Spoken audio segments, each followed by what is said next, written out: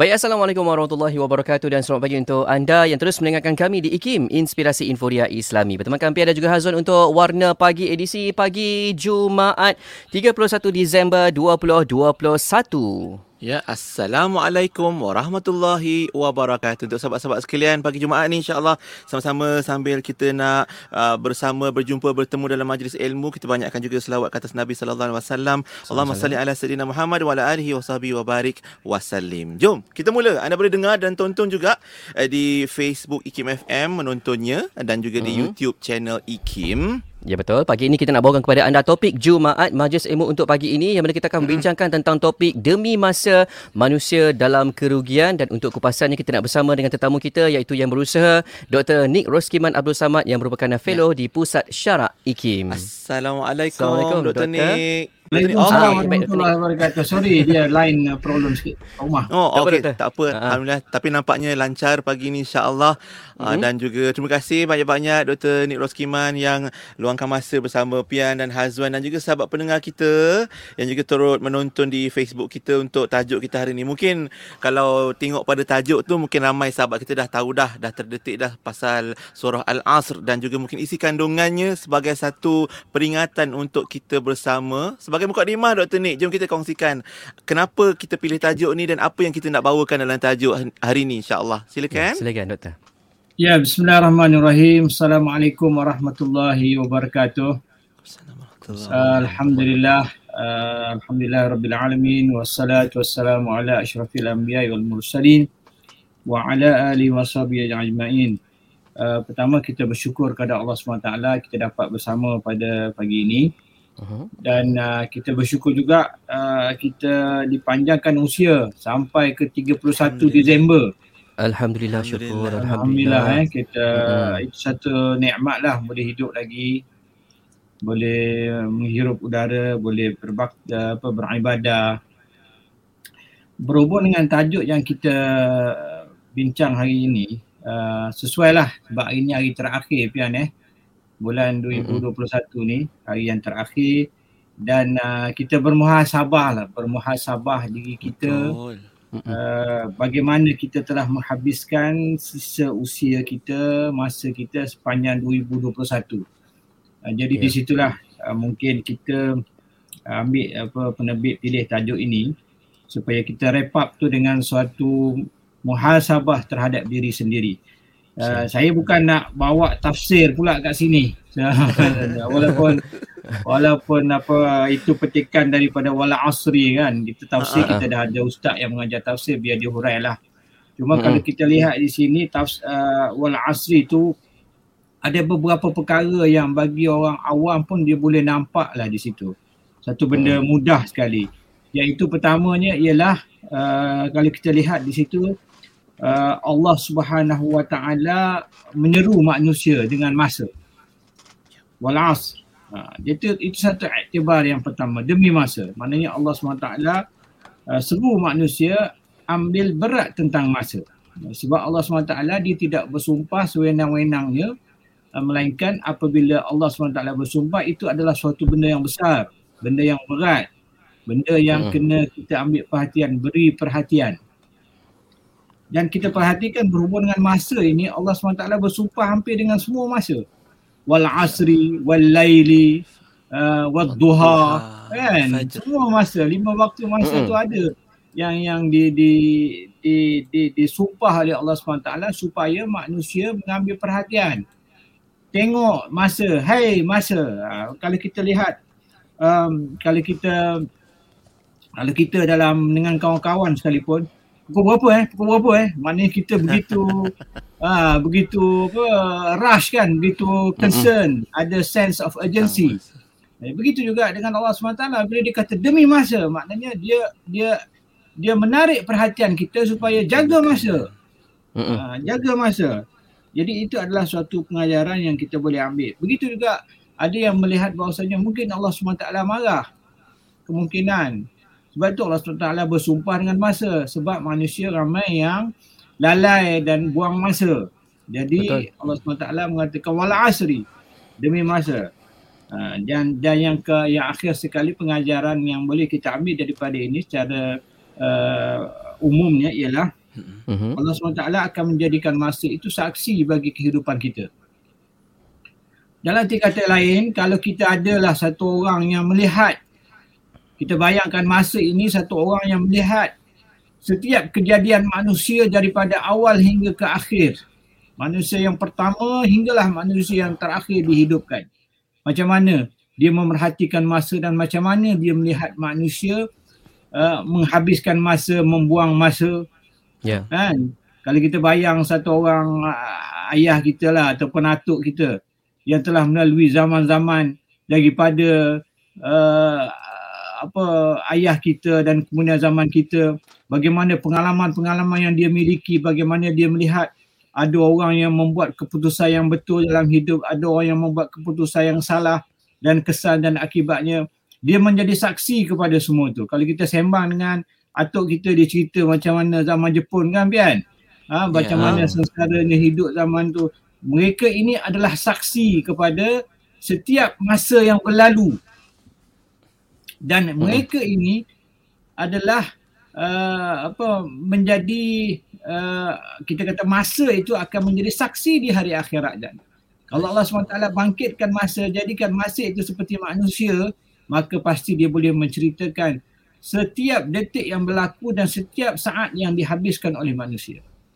Baik, sebab itulah Pian, kalau kita lihat Allah SWT bersumpah dengan masa, dan manusia hakikatnya adalah insan yang sentiasa berada dalam kerugian.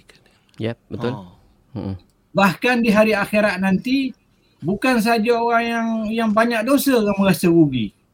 Orang yang banyak dosa dia akan merasa ruginya dia hidup di dunia kerana dia tidak ibadat, kerana dia tidak taat kepada Allah, dia banyak melakukan maksiat, dia menjadi menyesal, dia sedih dengan apa yang dia lakukan ketika hidup dia.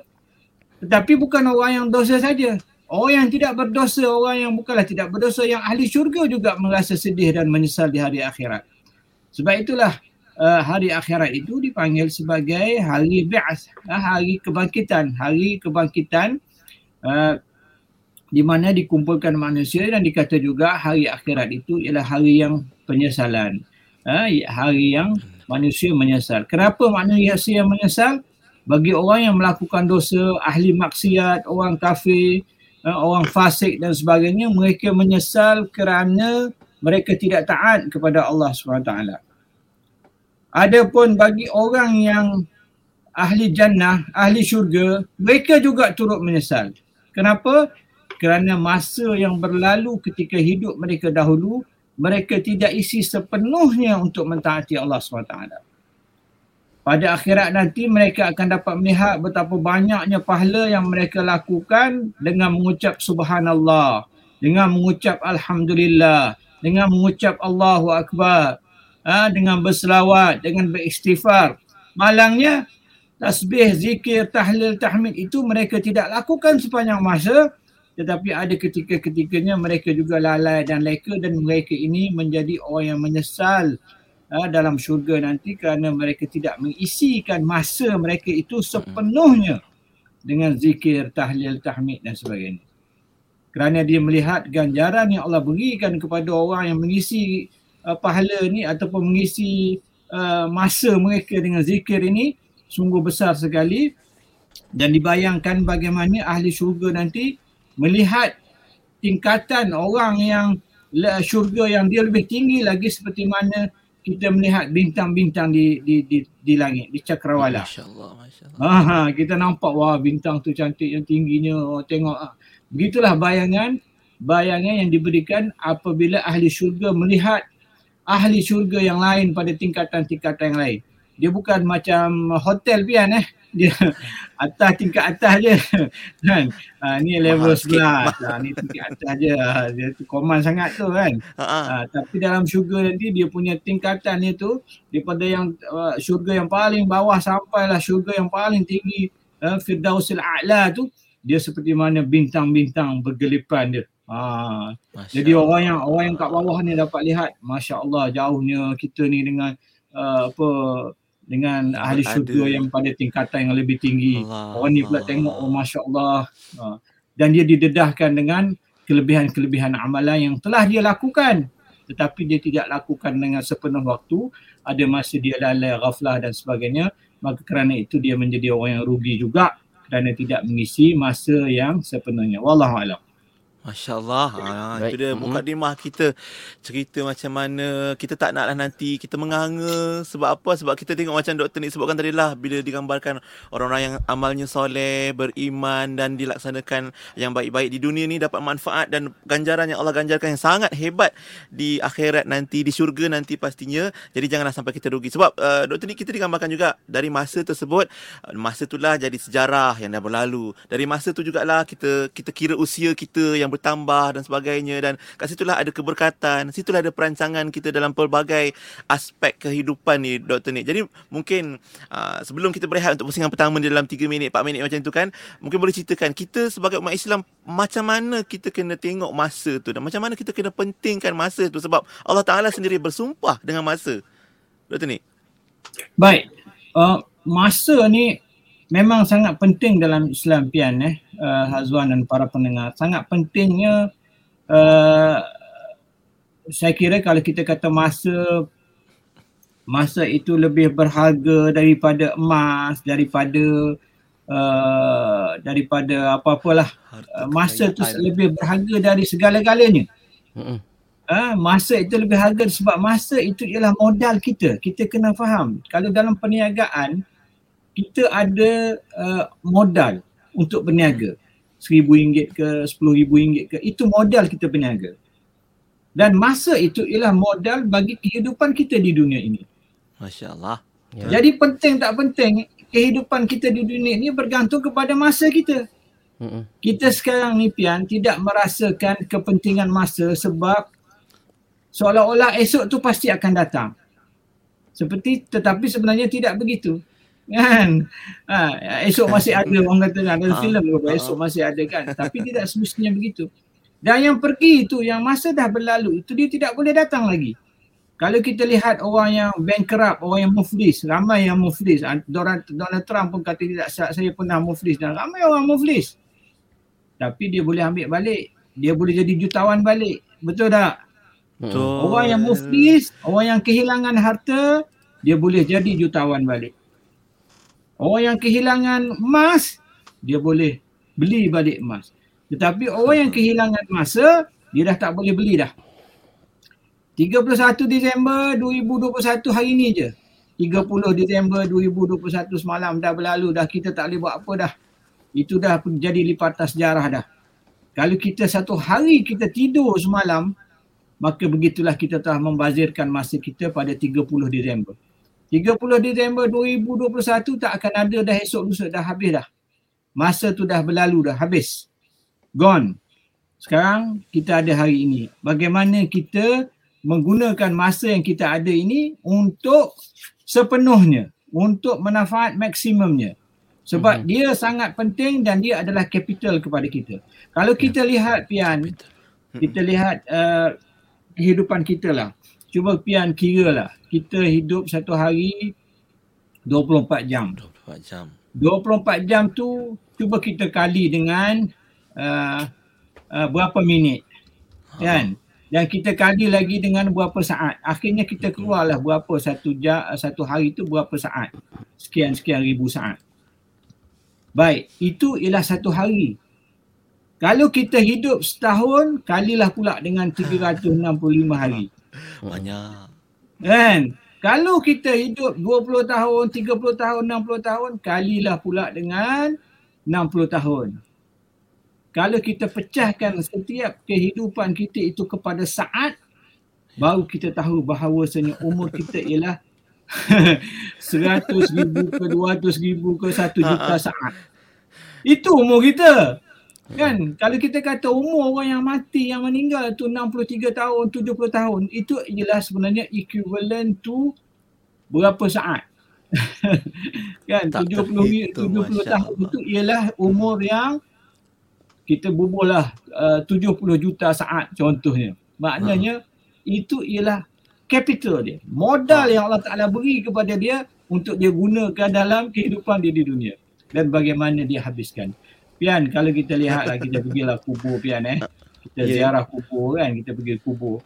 Kita tengok orang ni hidup, orang ni lahir 1968, mati 2021. Ada orang ni 1970, meninggal mati sekian-sekian kan, 19 death ni. Tapi berapa ramai juga yang dalam usia yang muda meninggal, budak pun meninggal kan. Itu menunjukkan kepada kita kematian itu boleh datang pada bila-bila masa, dan masa yang Allah berikan kepada kita di dunia ini sangat terhad dan sangat terbatas. Wallahualam. Masya Allah. Terima kasih Dr. Nick. Betul lah bila Dr. Nick suruh kita kira, kalau hitung usia dalam saat tu, ya Allah, satu hari kita ada 86,400 saat Dr. Nick. Setahun kita ada 31 juta lebih, 31,500,000 macam itulah setahun. Itu setahun tau. Kita ni sekarang kiralah usia masing-masing, dan dalam bayangkan, saya terbayang bila Dr. Nick sebut saat tu, mana dalam setiap saat tu ada nikmat Allah yang Allah kurniakan setiap saat tu sebenarnya. Betul. Kan? Okey. Kejap lagi kita cerita macam mana kita nak manfaatkan setiap saat tu Dr. Nick. Kita nak mensyukuri nikmat Allah yang dihitung tidak akan dapat kita hitung lah suha kan Dr. Nick. Kejap lagi kita akan bicara lebih lanjut untuk topik Jumaat. Kita berehat kejap Dr. Nick dan juga sahabat-sahabat sekalian.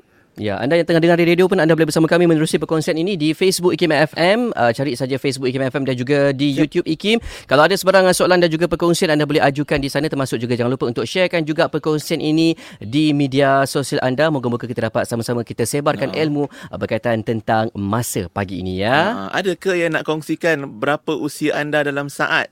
Kalau berani tulislah dekat ruangan komen. Kalau beranilah. Kalau beranilah. Kita cerita tentang demi masa sesungguhnya manusia dalam kerugian untuk topik Jumaat di Warna Pagi Radio IKIM. Inspirasi Inforia Islami. Kalimatan habibatan ila rahman khafifatan ala lisan thaqilatan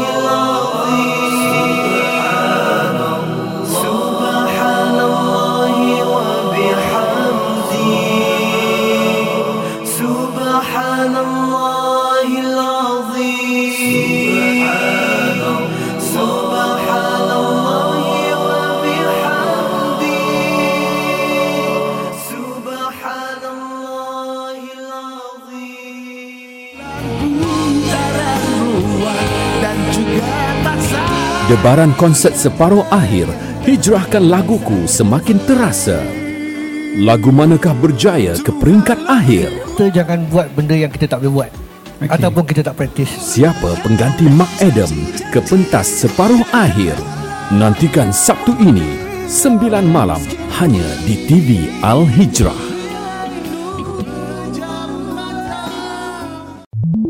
Kuantan 89.6 FM.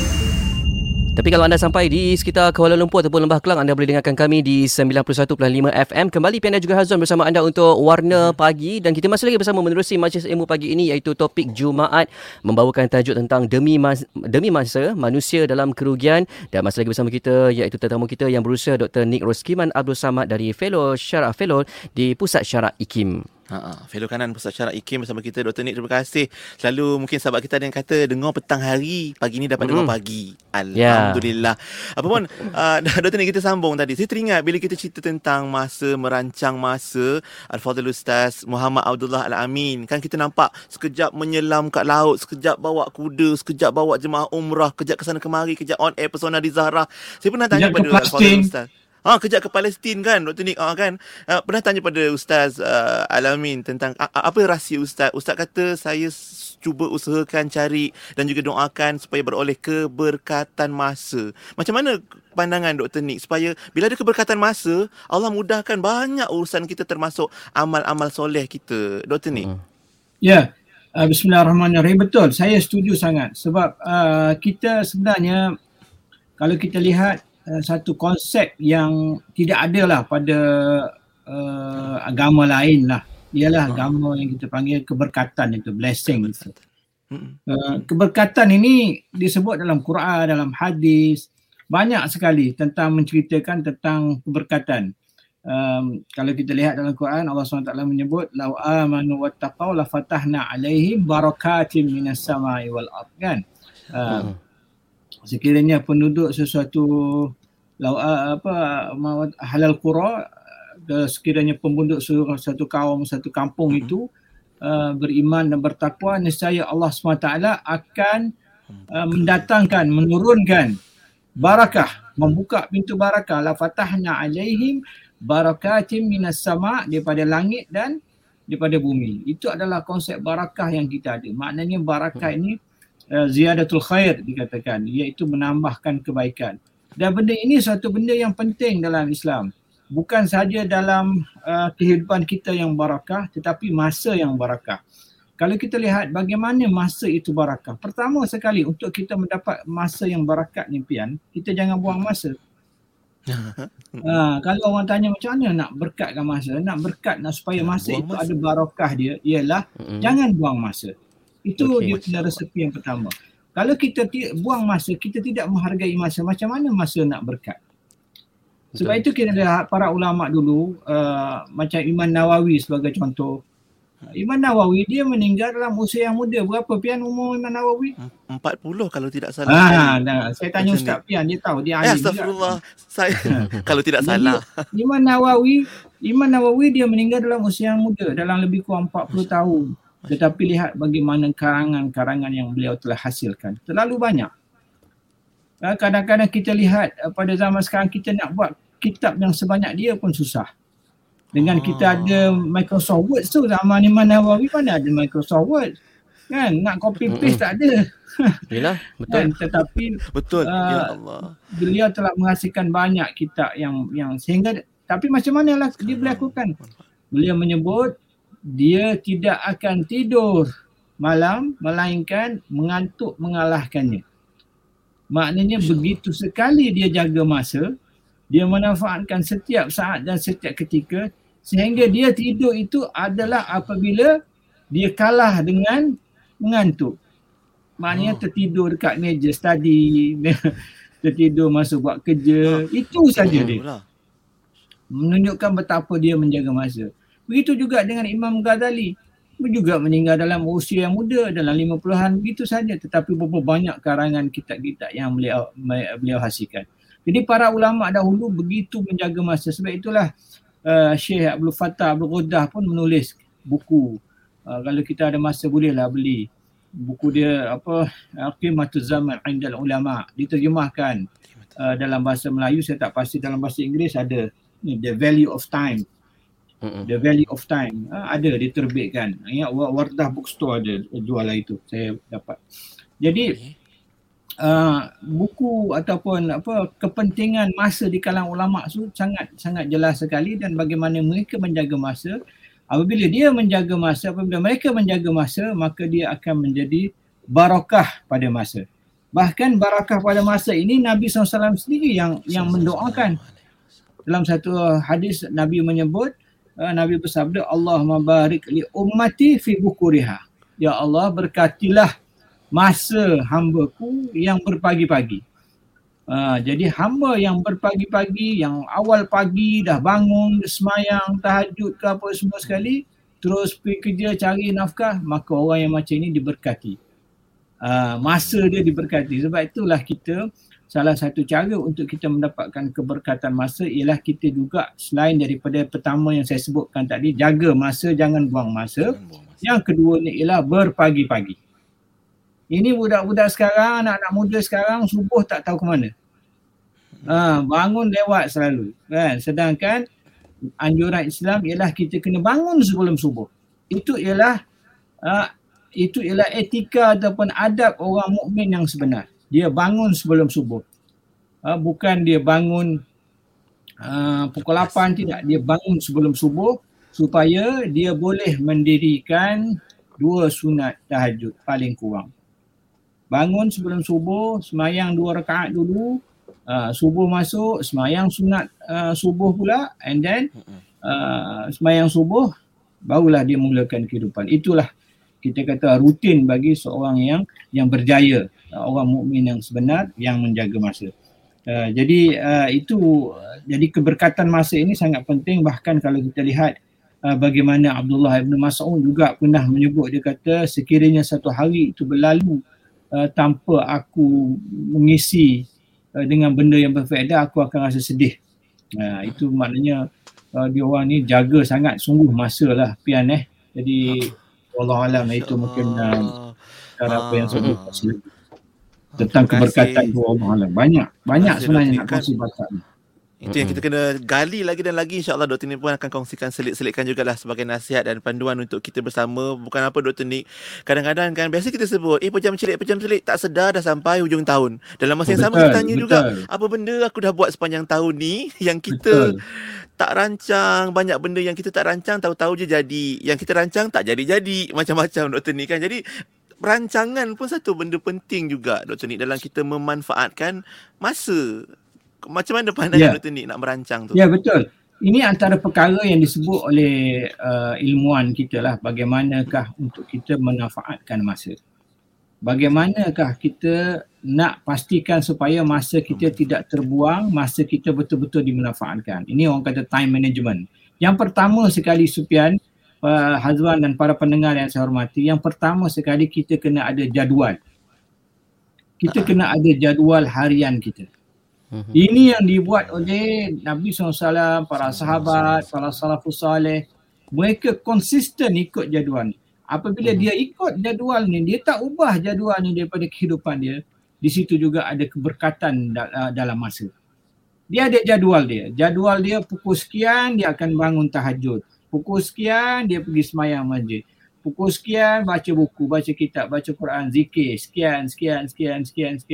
Bagi setengah orang, benda yang dibuat secara rutin yang structured macam tu, dia akan rasa boring bagi setengah orang. Tetapi bagi orang yang menjaga masa, itulah cara masa itu datangnya keberkatan. Masa yang berkat ialah apabila kita ada jadual hidup kita yang structured. Bukannya sekali macam ni, sekali macam ni. Macam zikir sebagai contoh.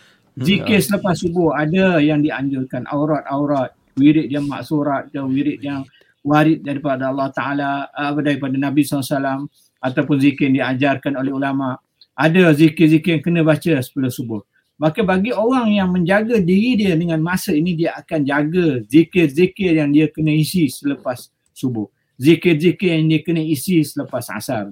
Zikir-zikir yang dia kena baca selepas maghrib. Dia baca. Jadi dia ada rutin dia. Ada rutin yang dia kena buat. Satu hari sebagai contoh, orang mukmin dia kena baca paling kurang, dia kena buka Al-Quran dan baca satu hizib, satu ain daripada bahagian Al-Quran. Itu rutin yang kena buat. Sekiranya dia lakukan benda itu, maka di sana ada keberkatan dalam masa. Yang kedua, yang dia kena fikirkan ataupun dia kena aturkan juga ialah dia kena prioritize. Priority. Mengutamakan priority. Keutamaan. Dia kena utamakan. Kita selalu dengar orang kata, saya tak ada masa lah, saya busy lah. Bukan, sebenarnya Syekh Hamzah Yusuf pernah sebut, it's not that you don't have time, you have time, you have a lot of time. It's just a matter whether you take it as a priority or not. Kan? Kalau tuanku nak jumpa kita, Sultan nak jumpa, Agong nak jumpa kita, Pian, saya nak jumpa you pagi esok pukul 9 pagi. tuanku minta maaf saya banyak kerja. You kan cakap macam tu dah. Berani. Saya tak ada masa. Minta maaf tuanku. You tak akan cakap macam tu. Kan? Ataupun girlfriend Pian lah. Ataupun Azwan lah. Apa nak jumpa kan. Orang muda Sanggup cancel urusan lain tu Dr. Nick. Kan? Cuti on air. Kan? Itu menunjukkan bagaimana bila ada benda yang kita letak dia sebagai prioriti, benda yang utama, maka semua benda-benda lain tu jadi tak utama. Kan? Yang kita tak ada masa pun, you can create time supaya benda tu jadi utama. Itu juga dalam kehidupan kita. Make sure benda apa yang utama dalam kehidupan kita. Apa yang utama dalam kehidupan kita, apa yang utama dengan masa kita. So jadikan dia sebagai utama, keutamaan kita. Pian, hari ini kita lihat kalau Pian tengok dalam internet, cuba Google tengok new resolutions. Apakah azam tahun baru. Yang the top sekali ni apa? Nak pergi gym, nak kuruskan badan. Itu antaranya lah. Aduh. Kan? Tahun baru saya nak kuruskan badan. Yang kedua, I want to quit smoking ke apa macam-macam lah. Tapi tidak ada pun orang yang meletakkan keutamaan dia. Next year saya ingin lebih dekat dengan Allah SWT. Saya ingin menjadi insan yang lebih baik daripada tahun yang lalu. Saya ingin menjadi suami yang lebih baik. Saya ingin menjadi rakan sekerja yang lebih baik. Saya ingin menjadi anak yang lebih soleh. Saya ingin memperbaiki hubungan saya dengan jiran saya. Tak ada orang letak itu sebagai prioriti. Orang letak prioriti benda-benda yang bersifat fizikal. Saya nak kuruskan badan. Saya nak six pack. Lebih kaya. Jadi bermula pada tahun ini, tahun depan ni, cuba kita letak prioriti kita ialah Allah SWT. Jadikan Allah SWT itu sebagai prioriti kita. Kalau sebelum ini kita mungkin lalai, semayang pun lebih kurang, tak cukup 5 waktu, subuh pun subuh gajah ataupun sekarang punya subuh dinosaur, kan, pukul 8, pukul 9 baru semayang subuh. Cuba kita awalkan, semayang awal lagi 6.30 ke 6.45 masih ada lagi subuh. Semayang awal sikit, 7 pun sekarang ni ada lagi subuh, matahari lambat sikit balik kan. Subuh lambat balik, matahari lambat naik sikit. So cuba semayang di awal waktu. Jangan membiasakan qada semayang. Tidak bagus. Sebab itu amalan yang akan ditanya yang di akhirat nanti. Benda yang mula-mula sekali Allah Ta'ala tanya ialah semayang. Kalau semayang kita tak lulus, macam mana nak lepas benda-benda lain? Segala kebaikan yang lain Allah tak pandang. Tapi Allah SWT pandang semayang kita. So pastikan semayang kita itu selesai dulu. Kita duk qada ni takut nanti Allah SWT tak terima qada kita tu. Tak terima, susah amalan kita. Jadi itu yang ketiga Pian, kena pastikan prioritikan hidup kita, keutamaan kita supaya jangan kita ini meletakkan benda-benda yang tidak penting di atas. Yang pertama sekali Allah SWT yang atas. Kalau orang ajak kita main, ajak kita apa benda keluar bersosial dan sebagainya sehingga maghrib tak semayang, itu out itu. Awal-awal lagi kita reject. Jemputan-jemputan yang tidak meletakkan jadual Allah dalam kehidupan kita tu kita tolak. Kita tak mau. Kadang-kadang orang buat majlis pukul 7 sebagai contoh. Maghrib belum masuk lagi, habis pukul 10. Macam mana nak semayang maghrib? Kan? Tak ada tempat semayang disediakan dan sebagainya. So undangan-undangan macam tu, yang lara macam tu kita tak ada. Kita tak terima jemputan apa yang melalaikan kita. Yang keempat dah saya kira benda yang kita boleh lakukan untuk menambahkan keberkatan masa ataupun untuk menjadikan kita orang yang menghargai masa ialah kita kena minimizekan media sosial Pian. Minimize. Hari ini kita banyak masa dengan media sosial ni. Sangat banyak doktor. DJ ni lagilah kuat ni main dalam media sosial ni. Kita nak buat live Facebook, live YouTube. Untuk sama-sama bagi manfaat. Tak apa. Ini sekarang ni ada buka TikTok ni yang benda saya pun tak tahulah. TikTok lah pula. Kan, macam-macam yang tua-tua pun dah menari-nari lah, apalah apa benda faedah tu. Macam mana nak minimizekan tu Dr. Nick? Jadi benda-benda yang sosial media yang tak guna, yang tak ada manfaat, dunia pun tak penting. Bagi kita ada keperluan duniawi kita untuk bersosial media, silakan. Dan sosial media untuk akhirat pun silakan. Kan? Kalau tak ada Facebook pun tak boleh dengar ceramah kuliah juga kan. Sekarang ni kita ada media, kita boleh dengar kuliah, ada Facebook, ada StreamYard. Ustaz Lutfi pun ada online sekarang, kelas-kelas banyak. Jadi itu kita gunakan untuk kepentingan. Tapi jangan kita bazirkan masa kita terlalu banyak dengan media sosial. Jadi banyak lagi lah, nanti lepas ni kita tambah lagi lah, ada apa-apa yang mungkin kita boleh bincang lagi. Wallahualam. Baik, Alhamdulillah. Terima kasih Dr. Nick untuk perkongsian merancang masa tadi tu. Kita nak berehat kejap lagi, tambah-tambah lagi lah bila nak masuk menjelang tahun baru. Mungkin ada pesanan, nasihat daripada Dr. Nick sendiri supaya tahun baru kita ni lebih bermakna lah. Kita merealisasikan apa yang disebutkan hari ini lebih baik daripada semalam. Yang akan datang tu esok lebih baik pula daripada hari ini Dr. Nick. Kita berehat kejap sekali lagi. InsyaAllah soalan-soalan daripada sahabat-sahabat pun kita akan raikan juga untuk perkongsian pagi ini tentang demi masa manusia dalam kerugian. Ya, kat mana nak hantar soalan, anda boleh hantarkan soalan itu ke media sosial IKIM di Facebook IKIM FM yang tengah live ni dan juga di YouTube channel IKIM. Termasuk juga di WhatsApp nombornya 0112900404. Pastikan ianya berkaitan tentang topik Jumaat kita untuk pagi ini ya. InsyaAllah di Warna Pagi Radio IKIM. Inspirasi Inforia Islami. Bismillahirrahmanirrahim. Bismillahirrahmanirrahim. Bismillahirkafi. Bismillahirmuafi. Bismillahilladzi la yadurru ma'asmihi syai'un fil ardh wala fis sama' wa huwas sami'ul alim. Bismillahirrahmanirrahim.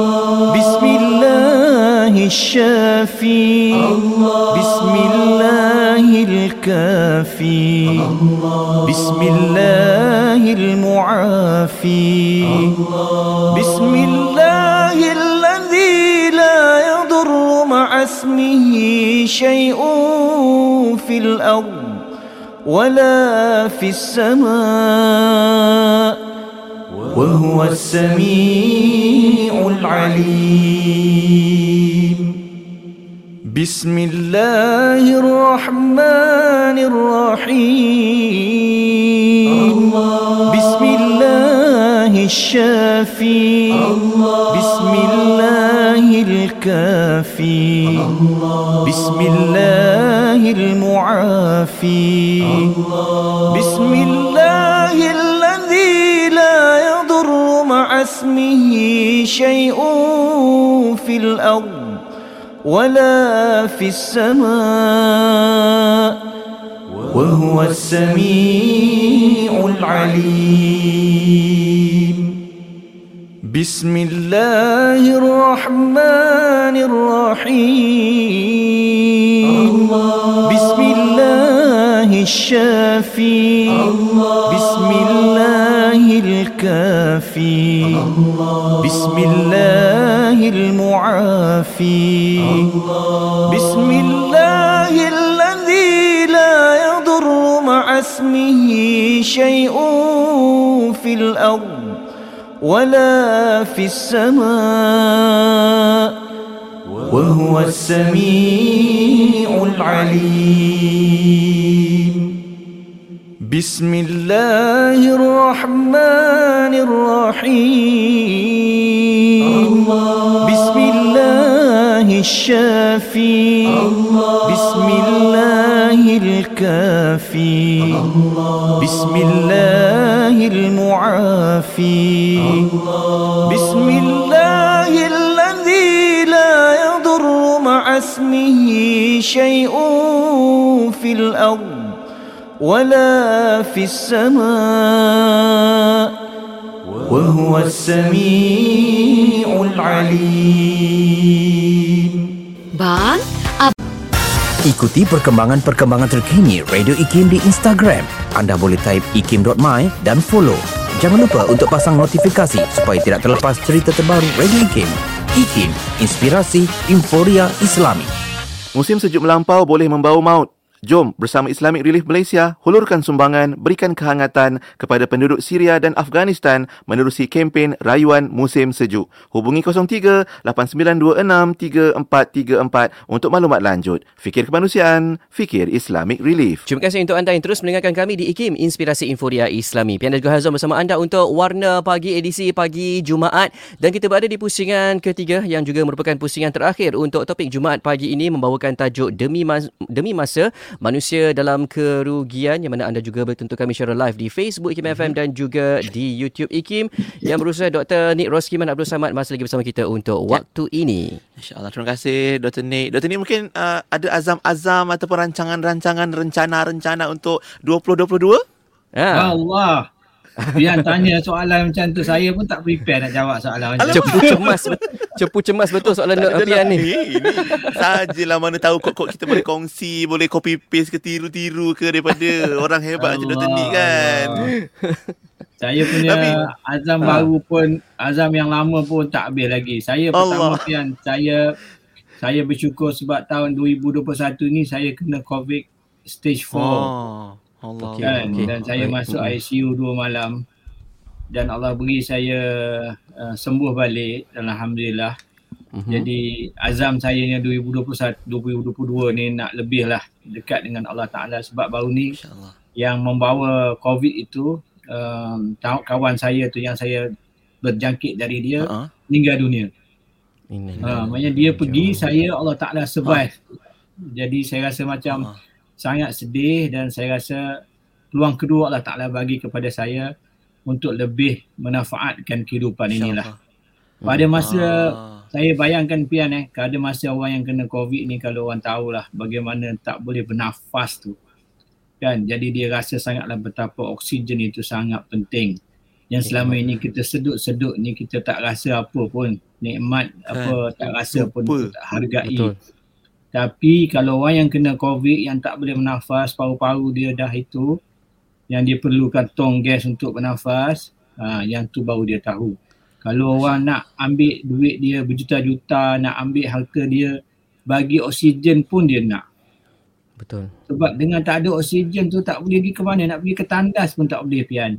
Kena buang air kat katil saja. Itulah bayangan betapa Allah Ta'ala memberi nikmat yang kita tak nampak, yang kita akan sedari apabila dia tak ada daripada kita.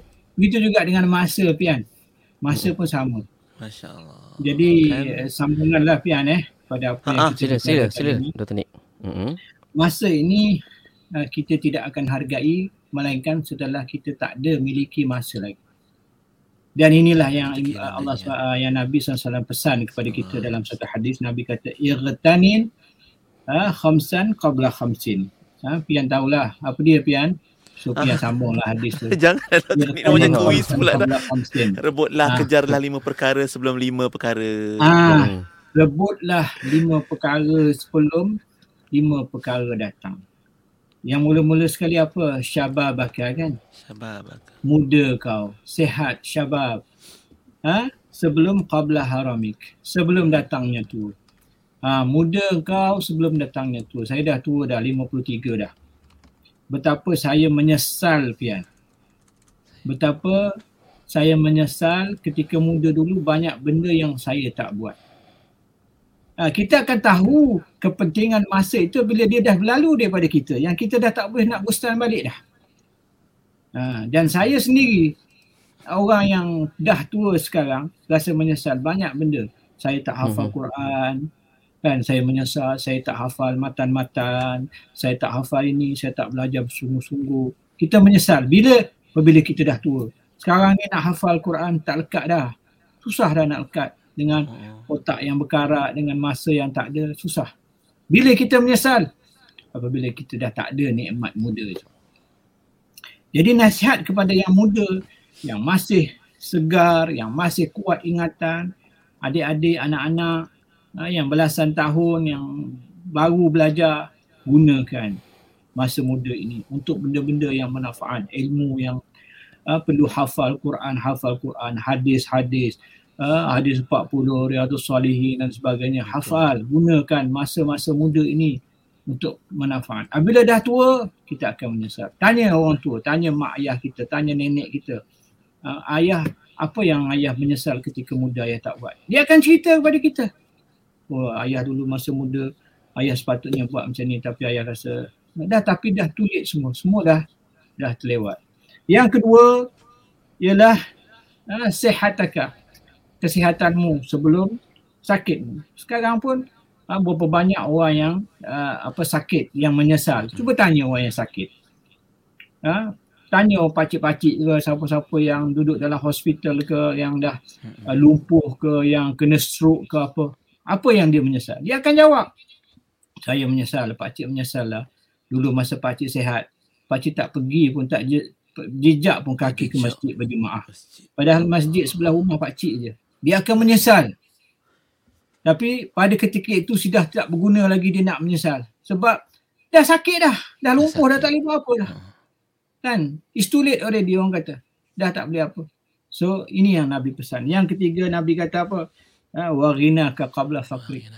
Tanya orang yang jatuh muflis, yang jatuh bankrupt, yang tutup kedai sebab COVID ke, sebab apa ke. Tanya dia. Apa perasaan dia? Dia akan menyesal. Dulu pakcik kaya, dulu pakcik beli macam-macam. Helikopter pun pakcik beli, ni apa semua sekali. Pakcik tak tidur kat rumah, tidur kat hotel aja. Allah. Dia tak malam hotel tidur mana hotel. Pakcik tak tidur? Hotel mana pakcik tak tidur? Semua pakcik tidur kan. Allah, tapi saat yang pakcik menyesal ketika pakcik banyak harta tu, orang datang minta sedekah, orang minta buat masjid, orang minta suruh bayar zakat, anak yatim datang, pakcik tak bagi, pakcik menyesal. Tapi too late. Dah tak ada dah bankrupt dah. Kan? Yang keempat, faragaka qabla syughlik. Ketika masa lapangmu sebelum datang masa sibukmu. Sekarang semua sibuk. Saya sibuk, Pian pun sibuk. Semua kita masa muda-muda mungkin kita tak sibuk. Kan? Mungkin kita masih muda-muda, anak-anak kita. Tapi anak-anak kita kalau dia tak guna masa dia muda dengan benda-benda yang bermanfaat, duk main games lah, PUBG lah, apa benda lah, TikTok lah, apalah semua sekali kan. Jadi itu akan membuang masa media sosial. Dan yang akhir sekali ialah, apa dia Pian akhir sekali? Saya silakan Pian. Hayataka qabla mautik. Hidup sebelum mati. Hayataka qabla mautik. Hidupmu sebelum matimu. Yang lima ni Pian, yang empat tu tadi yang kita sebut tu, sihatmu, sakit mudamu, kayamu, masa lapangmu, mungkin kita tak ada. Sama ada tak ada keempat-empat, tak ada 3 daripada 4, 2 daripada 4. Tetapi yang pasti semua kita dengar Radio IKIM hari ni, kita ada yang kelima. Kita semua masih memiliki yang kelima. Sebab yang dengar kita semua yang hidup-hidup belaka kan. Betul. Kita ada hayataka qabla mautik. Jadi kita masih memiliki kehidupan. Jadi gunalah, Nabi kata kehidupan itu, hayat kita itu sebelum datangnya kematian. Kalau dah mati dah tak guna dah. Sebab tu dikatakan orang yang hampir mati, the Quran sebut,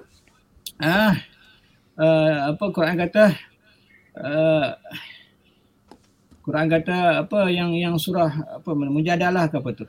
Fa asaddaqa wa akum minas salihin wa la yu'akhkhirallahu nafsan idza jaa ajaluha la yastakhiruna sa'atan wa la yastaqdimun. Dalam Tuhan kata dalam surah tu, Tuhan kata Allah SWT tidak akan memanjang dan memendekkan umur orang apabila tiba masa mati dia, dan apabila tiba masa mati dia, yang dia minta ialah, ya Allah, panjanglah usiaku sedikit, nescaya aku akan bersedekah. Nescaya aku akan bersedekah dan menjadi orang yang soleh. Nampak? Dia dah nak mati ni, baru dia tahu kepentingan kehidupan dan kepentingan dan besarnya pahala bersedekah. Jadi sebab tu orang kata kalau kita tanya ahli kubur,